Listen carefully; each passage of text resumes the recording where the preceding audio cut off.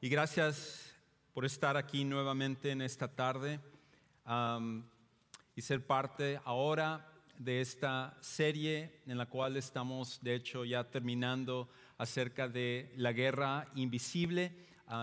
Después de hoy vamos a tener una predicación más y con esto vamos a terminar lo que es esta serie. Así que gracias por estar aquí. Si tú estás aquí por primera ocasión, déjame reiterarte, tú eres nuestro invitado especial y estamos tan contentos de que has escogido estar aquí en Sugar Creek en español.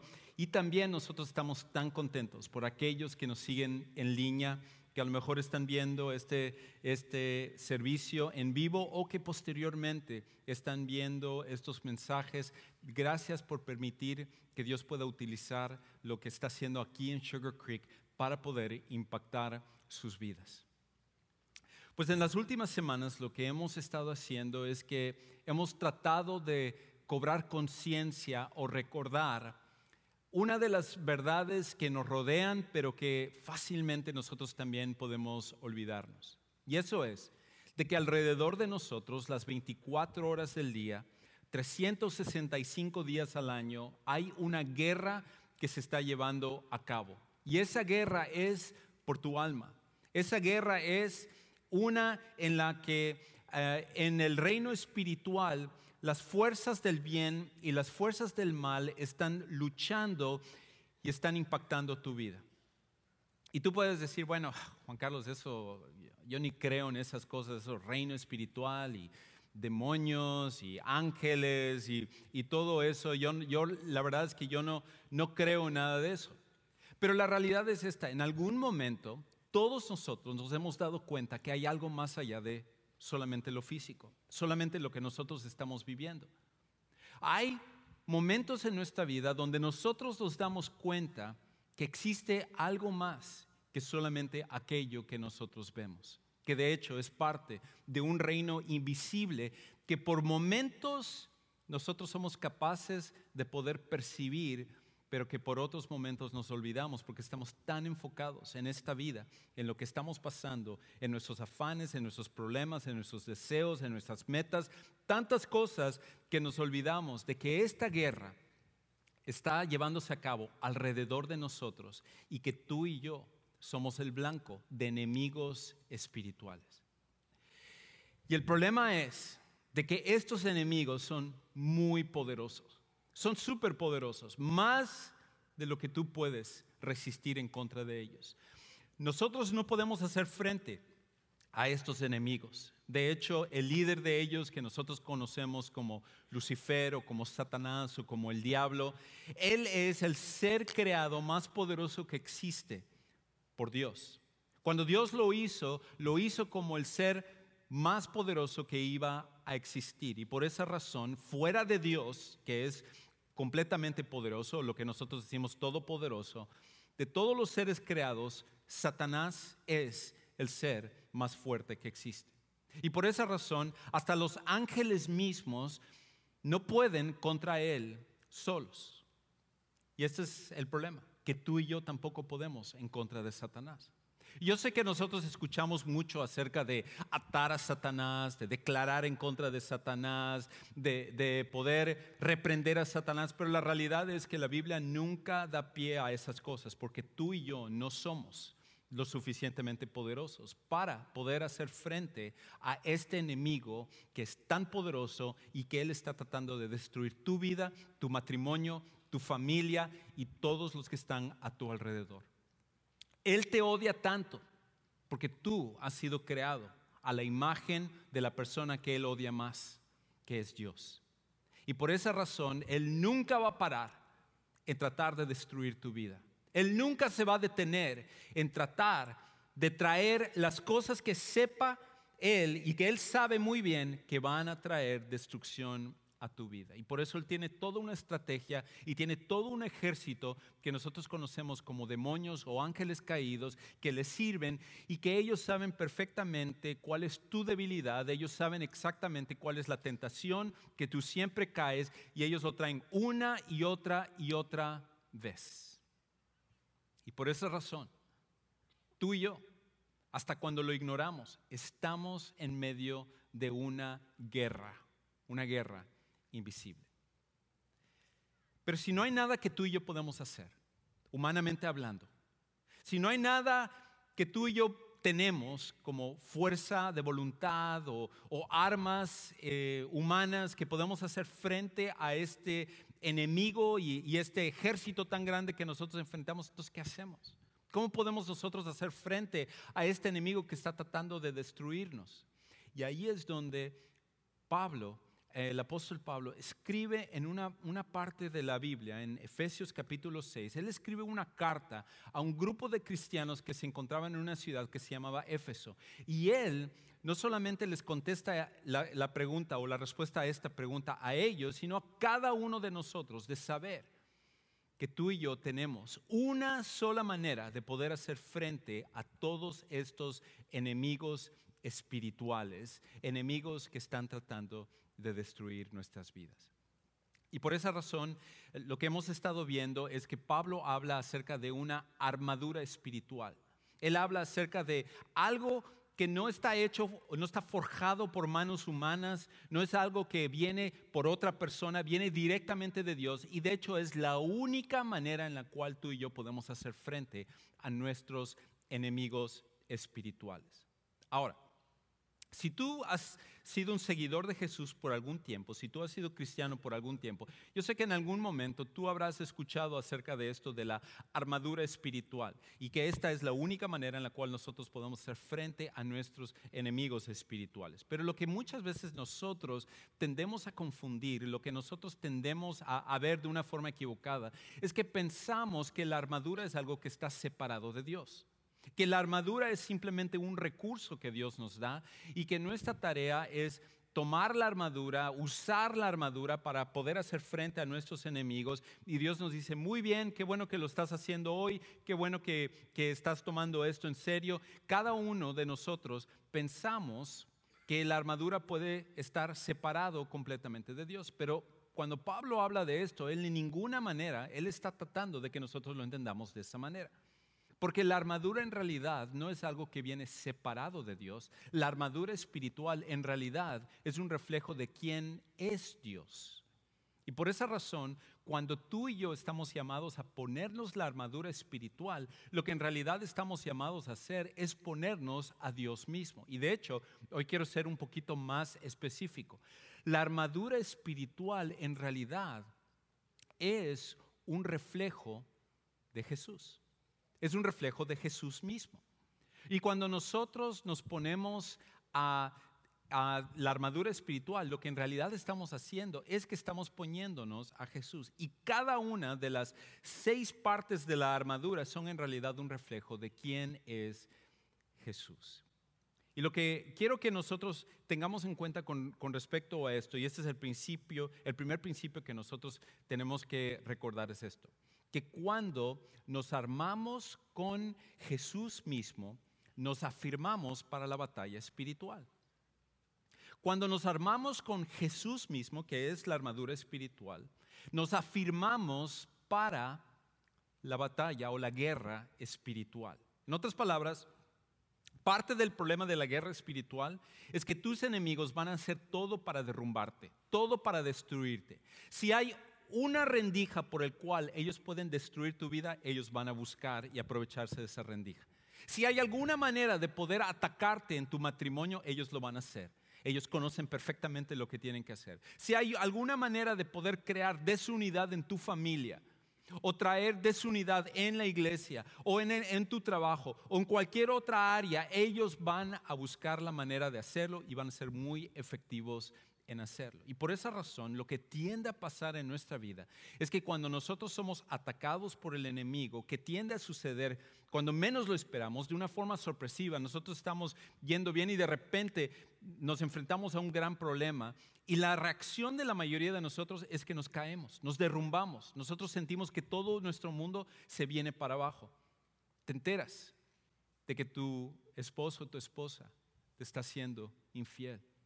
Te enteras acerca de una situación con tus hijos, a lo mejor, que son adictos a la pornografía o alguna droga, o ellos han tomado una mala decisión que tú no logras revertir o ayudarles a cambiar. A lo mejor tiene que ver con alguna amistad que tú tienes y de repente algo que era una cosa muy sencilla se convierte en una rencilla, en una diferencia entre ustedes y se acaba esa amistad de un día para otro. Cualquiera de esas situaciones que nos agarra sorpresivamente, el enemigo está atrás de ello tratando de traer destrucción a nuestra vida. Y cuando eso sucede, nosotros nos derrumbamos.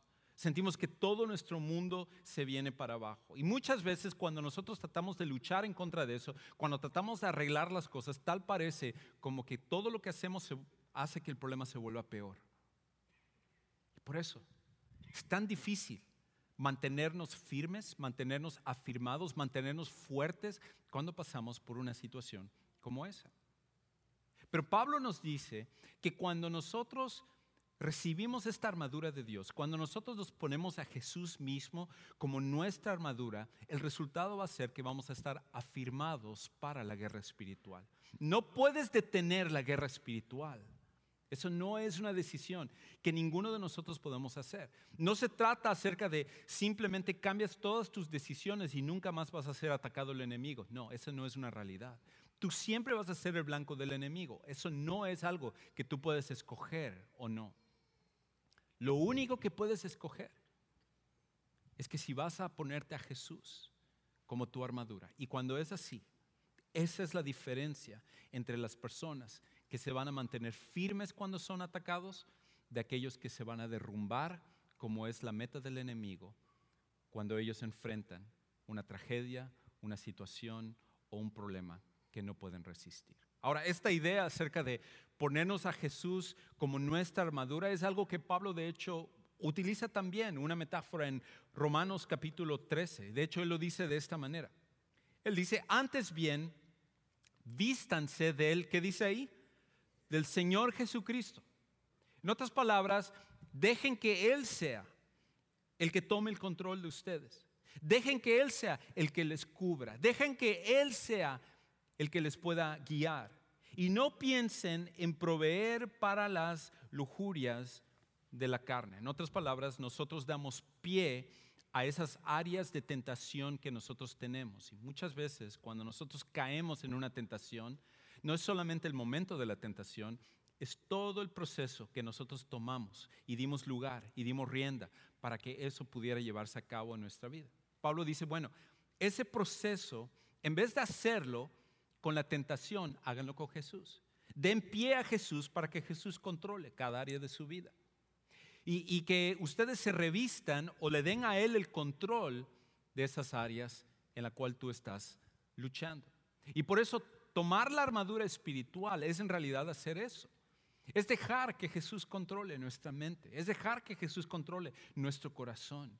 Es dejar que Él controle nuestras decisiones, nuestros pies con el Evangelio, con el calzado del Evangelio. Cada una de las partes están diseñadas para que al final nosotros nos revistamos con Jesús y Él tome el control de nuestras vidas. Porque cuando Él toma el control de nuestras vidas, no importa el ataque que venga, nosotros vamos a poder mantenernos firmes. Y eso es lo que estamos buscando. Eso es lo que tú necesitas. El ataque no lo puedes prevenir, pero cómo reaccionas al ataque es una decisión que depende de armarnos con Jesucristo mismo.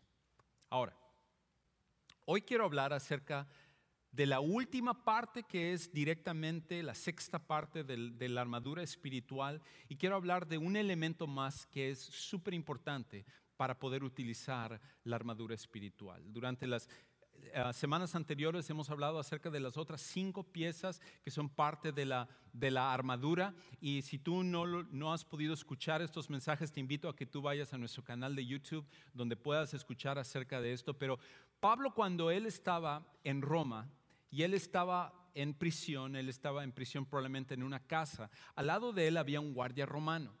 Y ese guardia romano que lo estaba supervisando, que estaba al lado de él las 24 horas del día, Dios utiliza esto para traer como una ilustración acerca de la armadura espiritual. Y probablemente Pablo, él habría visto una imagen como esta, en el cual él se imaginaba como el soldado romano tenía que vestirse para la guerra. Probablemente no se vestía, o el soldado que estaba con Pablo estaba vestido exactamente de esta manera, porque esta es la manera como el soldado romano se vestía para la guerra. Pero Pablo probablemente al ver a ese soldado, él habría visto a muchos soldados romanos que se habían alistado para ir a la guerra. Y cada vez que el soldado romano, como cualquier soldado, tenía que ir a luchar, lo primero que tenía que hacer es prepararse. Y la semana pasada hablamos un poco acerca de cómo la preparación es tan importante para poder salir y hacer la batalla de una forma efectiva para obtener victoria. Y aquí el soldado romano estaba listo, se había puesto cada parte de la armadura. Y yo estoy convencido de que si el apóstol Pablo viviera en nuestros días, más que enfatizar solo la armadura romana, él lo que estaría enfatizando es que como todo buen soldado, tú tienes que prepararte para la guerra. Y probablemente Pablo, si él viviera en nuestros tiempos, hubiera descrito una imagen como esta. Tomaría el soldado moderno y usaría cada una de esas partes para decir, ustedes de esa misma manera son los que tienen que prepararse para ir a pelear en la guerra espiritual, para luchar, para resistir, para mantenerse firmes ante el enemigo cuando venga el embate de su enemigo espiritual. Y él entonces, él lista 6 cosas que son como una armadura espiritual que nosotros también tenemos que tener en nuestra relación con Dios, de ponernos a Jesús. Y en las semanas anteriores hemos hablado acerca de las 5 primeras.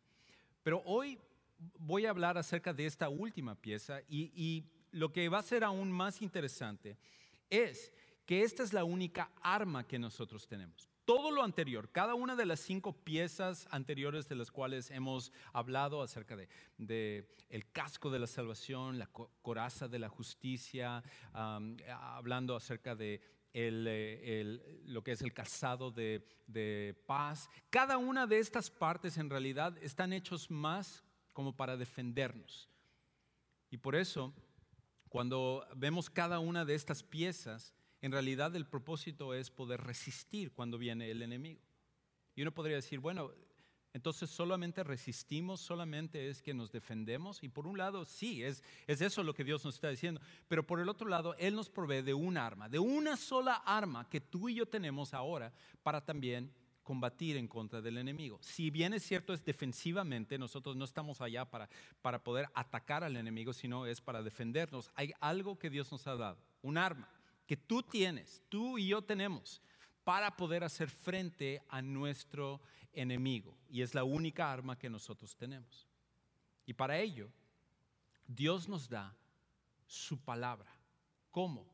La única arma ante nuestros enemigos espirituales. Dios nos da una sola arma, que es su palabra, para poder hacer frente a nuestros enemigos espirituales. De hecho, Pablo entonces lo dice de esta manera. Él dice en Efesios capítulo 6, el versículo 17, lo que es la última parte, él habla acerca de tomar el casco de la salvación, pero dicen no solamente tomen el casco de la salvación, que es la 5ª pieza, él dicen tomen la espada del Espíritu, que es la palabra de Dios. En otras palabras, todo lo demás que Dios habla en su armadura es para protegerte de los ataques del enemigo, pero tú tienes un arma, tienes algo, y es la única arma que tú tienes para hacerle frente a tus enemigos, y es la palabra de Dios. Ahora, lo que es interesante con respecto a la palabra que él utiliza aquí para espada, es que los romanos en realidad tenían 2 tipos de espada que ellos utilizaban. Una era una espada que se llamaba spata. Y esa espada spata era una larga que medía aproximadamente 90 centímetros de largo. Era una espada que ellos utilizaban para la guerra, pero ellos aprendieron que esta espada spata en realidad no era tan efectiva para pelear. Porque lo que terminaba pasando es que cuando el soldado romano iba con su espada y trataba de pegar a su enemigo, uno, tomaba más tiempo combatir en contra de su enemigo cuando la espada es más larga y es más pesada. Y lo otro es que debido a lo largo y lo grande que era para maniobrar, normalmente uno no causaba una herida de muerte en su enemigo. Por eso, con el tiempo, los romanos, lejos de utilizar la espada, que era esta espada de 90 centímetros, en realidad preferían utilizar otra espada que se llamaba el gladius, que es una espada más corta, de hecho solamente de 50 centímetros. Y de hecho en la foto del soldado romano que nosotros hemos utilizado, y a ver si me lo pueden poner allá, la que está puesta allá es precisamente el gladius, que es esta espada corta. Y esta espada, en cambio, era mucho más efectiva para poder pelear en contra de los enemigos. Esta era una en la cual, en la mayoría de los casos, lograba causar una herida de muerte cuando uno peleaba en contra de su enemigo. Pero hay un problema con respecto a esta espada. Y esta espada necesitas estar más cerca del enemigo para poder hacer daño. En otras palabras, tiene que ser una donde sea combate mano a mano, cercanamente, donde sientes casi el aliento de tu enemigo, sientes cómo él está encima de ti para que esta espada, gladius, pueda ser efectiva en poder combatir a ese enemigo. Y qué interesante que Pablo, cuando habla acerca de la palabra de Dios, utiliza esta palabra, esta descripción de la espada, una espada corta para poder hacer frente a los enemigos. Esa es la razón por la cual tú no puedes luchar contra tu enemigo espiritual a distancia. Tú no puedes simplemente sentir sus ataques desde lejos, no. Cuando tú estás en un problema, cuando tú estás siendo el blanco de tus enemigos, tú sientes como el enemigo tiene sus garras alrededor de ti. Él está cercano a ti. Y por esa razón, la única manera de combatir en contra de él es estando cerca de tu enemigo. Espada, que es la palabra de Dios, solamente funciona cuando nosotros estamos cerca de nuestros enemigos. Y en un momento voy a hablar un poquito más acerca de cómo es que nosotros utilizamos la espada. Pero hay una parte también que nosotros necesitamos entender.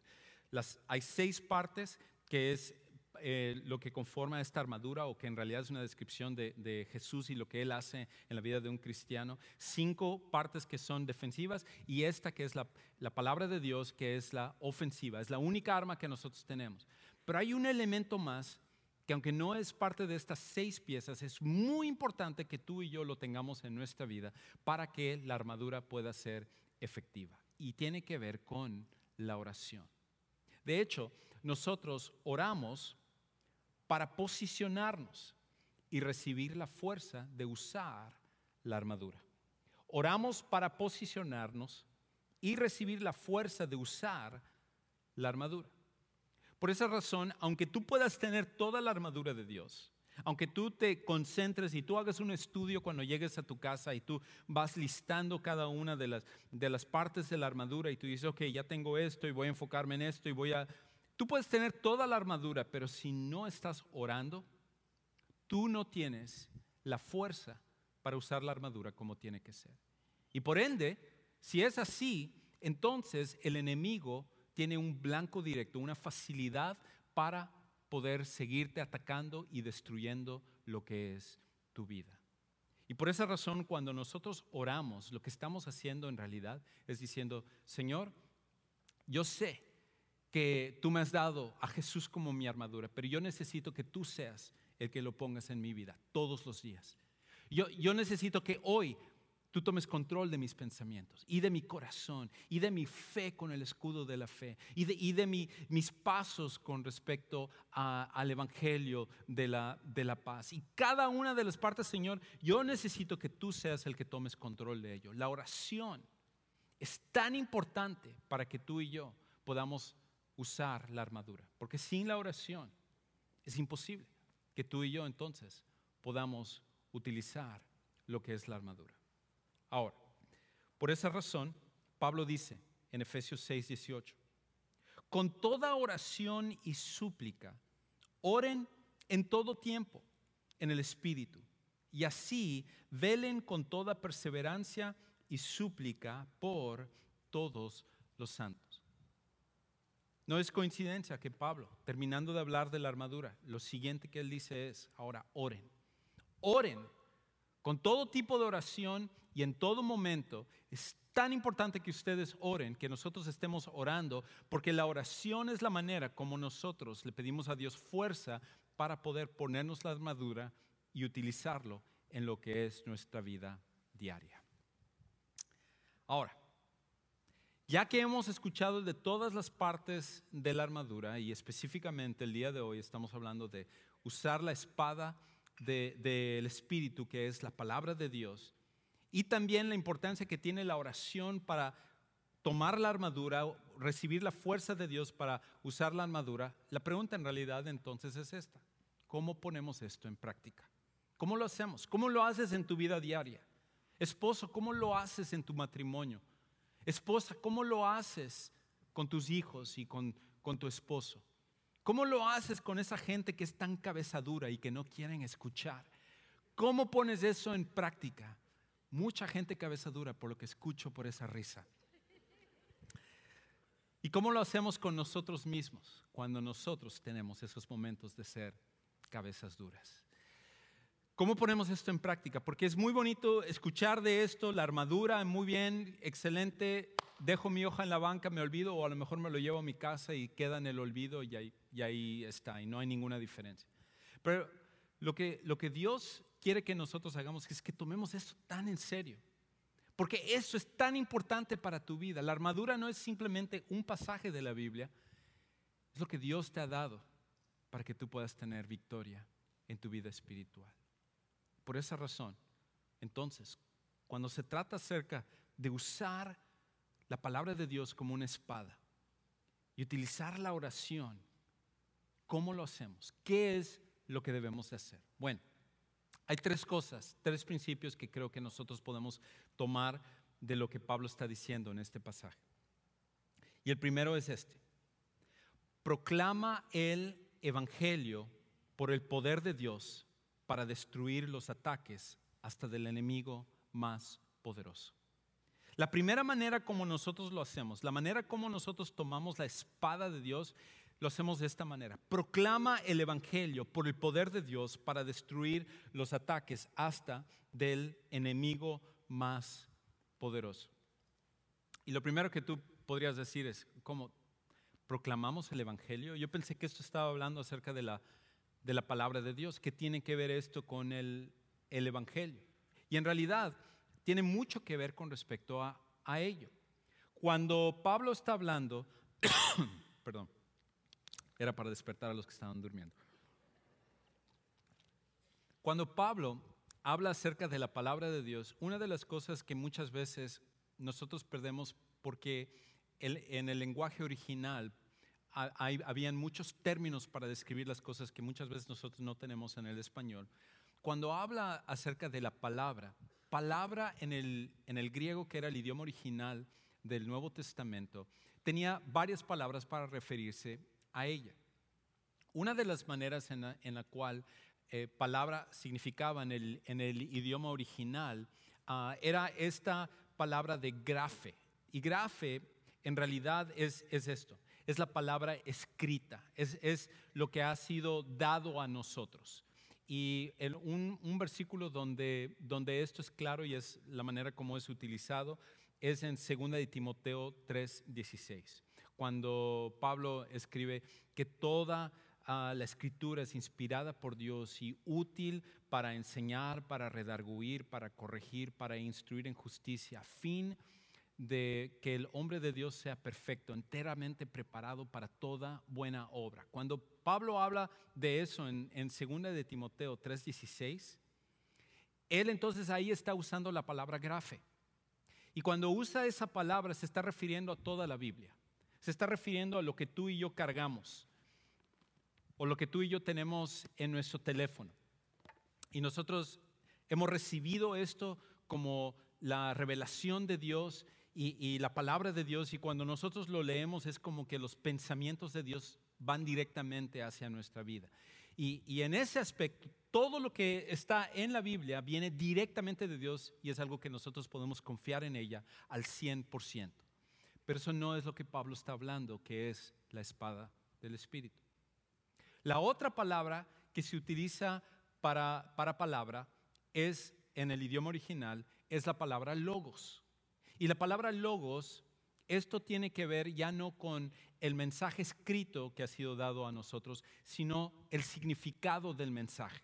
Y de hecho es también referido acerca de Jesús, que Jesús era el logos, Él era la palabra encarnada, lo que realmente significa la palabra.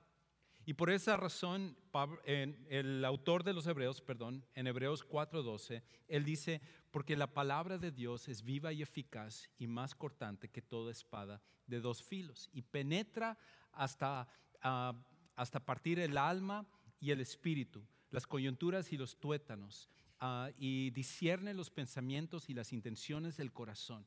Cuando el autor de los Hebreos dice eso, ahí se está refiriendo no solamente a la Biblia como algo que se nos da, sino como el mensaje escrito. Y ese es un paso que va aún de una forma más profunda. Porque muchas veces nosotros podemos quedarnos en la parte más superficial de la Biblia. Y esto es, tú compras tu Biblia, ¿verdad? Y dices, wow, ya tengo mi Biblia, y pones tu nombre en la parte de adelante y la pasas, y tú dices, a mí no me gusta tenerlo en mi teléfono, me gusta cargar la Biblia, porque para mí eso es más espiritual aún. Y bien, lo traes a la iglesia y se te queda olvidado en el carro toda la semana y luego lo vuelves a recoger, pero no se te olvida cuando entras aquí al auditorio. Pero tienes tu Biblia, y a lo mejor tú tienes tu Biblia de estudio y le pones atención a eso, y una Biblia muy bonita, y tú estás allá y tú estás diciendo, wow, yo tengo el grafe, que es tener la Biblia, y eso sin duda alguna tiene un valor. Algunos lo llevan a un lugar más profundo, lo llevan a logos, y eso es a estudiarlo. A lo mejor cuando tú salgas aquí tú vas a tomar las notas y tú vas a decir, bueno, déjame ver si lo que Juan Carlos dijo está bien, voy a compararlo, voy a escuchar esto, voy a leer esto, y tú estudias la Biblia. A lo mejor esa es una práctica que tú tienes, y tú constantemente estás estudiando la Biblia, y eso es excelente, eso es ir un paso más allá. Pero el problema de solamente estudiarlo es que la Biblia se queda acá como información.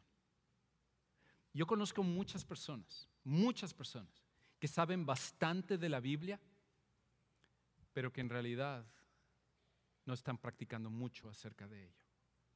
Y por esa razón, cuando Pablo habla acerca de la espada del Espíritu, no se está refiriendo acerca de simplemente tomar la Biblia como la palabra de Dios, tomarlo en serio y tenerlo con nosotros, decir, esto es la palabra de Dios. No es solamente estudiarla y llenarnos de información. Él dice, no, eso no es usar la palabra, eso no es usar la espada del Espíritu para combatir a tu enemigo. Tú necesitas algo un poquito más profundo. Y por eso la palabra que él utiliza aquí en el idioma original es la palabra rema. Y la palabra rema es una en la que se define como una proclamación.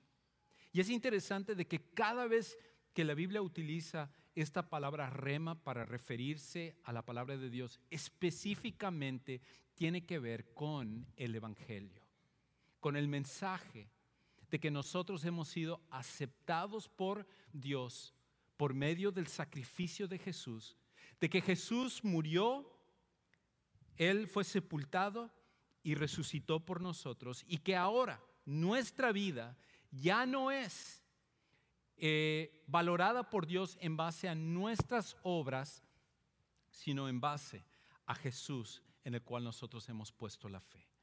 Ese es el Evangelio, y el Evangelio es poderoso. El Evangelio es lo que vivimos del día al día. Nunca superamos el Evangelio. El Evangelio no es el principio nada más. El Evangelio es principio a fin y todo lo que se encuentra en medio. Porque cuando tú entiendes el Evangelio y entiendes quién eres a través de Jesús, cambia por completo tu forma de actuar y tu forma de vivir.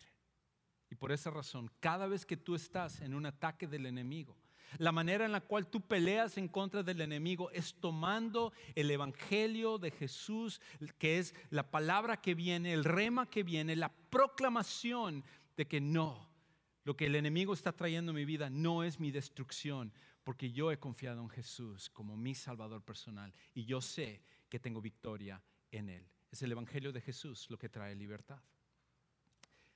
Amén. Yo creo que puedo aplaudir más que una persona si creemos esto. Amén.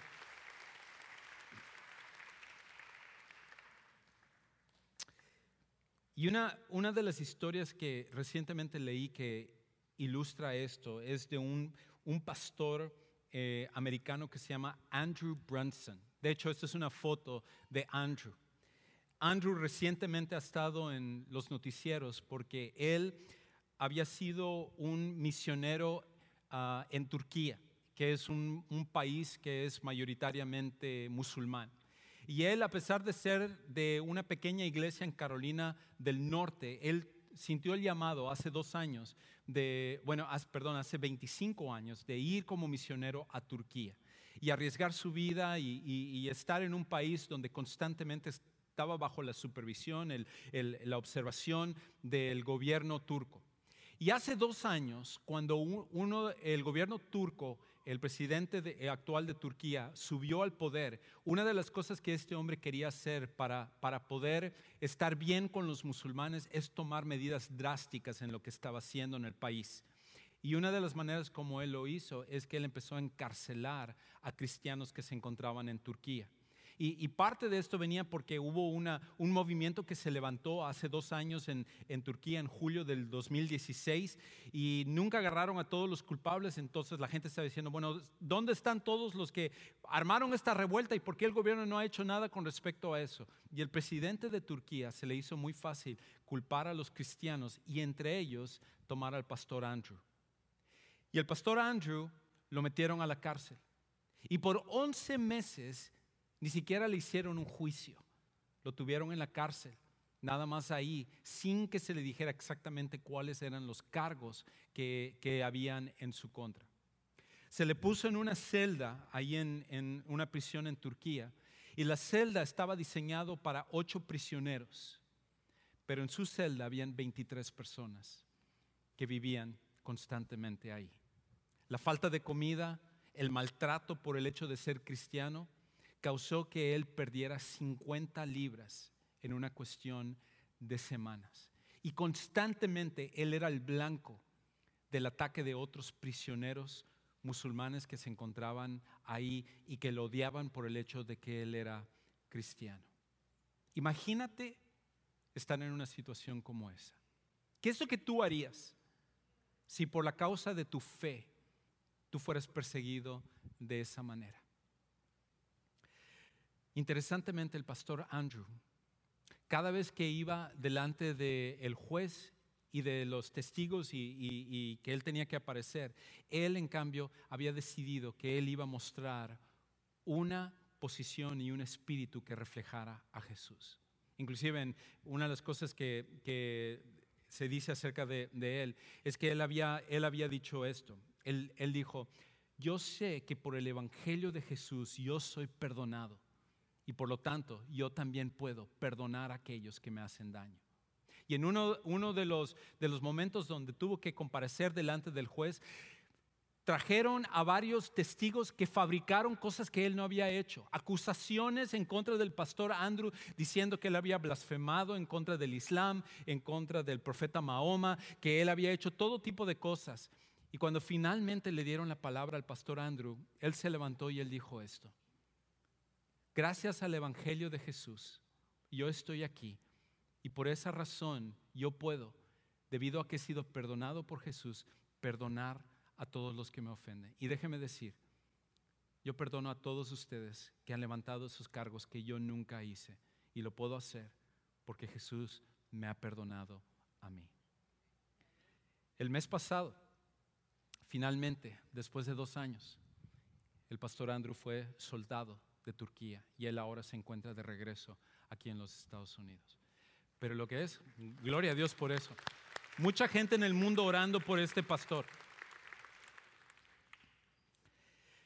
Pero si un hombre en su peor momento, injustamente siendo perseguido, él hubiera podido decir esto, wow, el enemigo simplemente trae esto a mi vida. Y si yo me convierto al Islam, o yo simplemente miento, o yo simplemente tomo esta situación en mis propias manos, yo me zafo de todo este sufrimiento, hubiera sido muy fácil que Él hubiera hecho eso. Y es muy fácil que tú y yo hagamos lo mismo.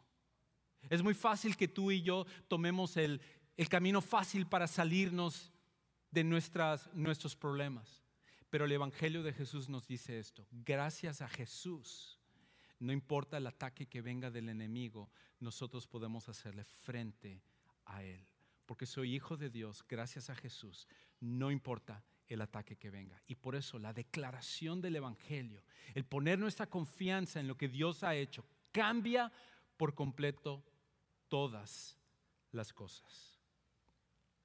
Otra cosa es esto: es importante que nosotros, que tú y yo, fórmate el hábito de orar variadamente y en toda situación, sea buena o mala. Fórmate el hábito de orar variadamente y en toda situación, sea buena o mala. Y escucha, Pablo otra vez dice en el versículo 18: con toda oración y súplica, oren en todo tiempo en el Espíritu, y así velen con toda perseverancia y súplica por todos los santos.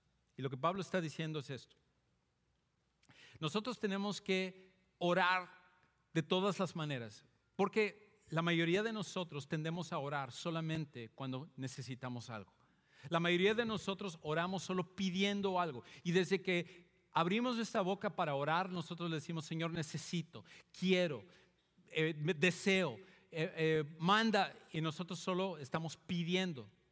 Pero en realidad, cuando tú eres un cristiano que vive pidiendo nada más, nunca vas a poder estar en un lugar para hacer frente a tu enemigo.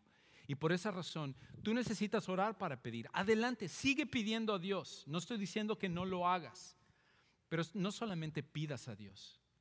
Haz una oración para agradecer a Dios. Haz una oración donde tú digas: Señor, no necesito nada el día de hoy, es simplemente para agradecerte lo que tú me has dado. Y a lo mejor tú dices: yo no puedo agradecer a Dios ahorita, estoy en demasiados problemas, tengo esta situación. Pero el agradecimiento tiene que ser en todo tiempo. Y por esa razón, orar agradeciendo a Dios es importante. Ora para que la voluntad de Dios sea hecha. No solamente para que tú recibas lo que quieres, sino para que Dios, su voluntad sea hecha en tu vida. Todo tipo de oración tiene que ser hecha. Y esto es lo otro: no ores solamente cuando tienes un problema. No llames a otras personas de la iglesia o pongas en el grupo de WhatsApp: oren por mí porque estoy teniendo este problema. Solamente cuando tenemos una necesidad. Sino que nosotros necesitamos orar cuando tenemos problemas, pero necesitamos orar también cuando no hay problemas, cuando nos va bien, cuando todas las cuentas están pagadas, cuando no hay una enfermedad, cuando no tenemos problemas en nuestro matrimonio o nuestros hijos, cualquiera que sea la situación. Ese también es un tiempo que amerita que tú ores. Por eso Pablo dice: ora en todo tiempo. Y él estaba diciendo que hagan esto cuando él estaba en la cárcel también. Una última cosa y con esto terminamos. Y es esto. Y tiene que ver con respecto a la oración también. Debido a que nosotros tendemos a enfocarnos solamente en lo que nosotros queremos, nosotros muchas veces pedimos mal las cosas. Pedimos lo que no deberíamos de pedir. Y por esa razón, la manera como lo hacemos, la manera como oramos correctamente es esto: pide la asistencia del Espíritu Santo para orar correctamente. Pide la asistencia del Espíritu Santo para orar correctamente. Y por eso Pablo, cuando él estaba escribiendo a otro grupo de cristianos, él les escribió esto. En Romanos 8, 26 al 27, él dice: de la misma manera también el Espíritu nos ayuda en nuestra debilidad. ¿Qué debilidad? No sabemos orar como deberíamos, pero el Espíritu mismo intercede por nosotros con gemidos indecibles. Y aquel que escudriña los corazones sabe cuál es el sentir del Espíritu, porque Él intercede por los santos conforme a la ¿qué? A la voluntad de Dios. En otras palabras, parte de nuestro problema es que tú y yo no oramos como deberíamos. No oramos por las cosas correctas. Oramos por lo que no deberíamos de pedir. Y por eso a lo mejor cuando tú escuchas oración, tú dices: ok, yo voy a orar más, necesito pedir más, tengo esta situación, voy a orar más veces. No. Una de las cosas que necesitamos hacer es pedir que el Espíritu Santo tome nuestras oraciones, que Él lo limpie y lo presente delante del Padre, y que presente solamente lo que es conforme a la voluntad de Dios, porque Dios sabe lo que es mejor para ti, más de lo que tú sabes.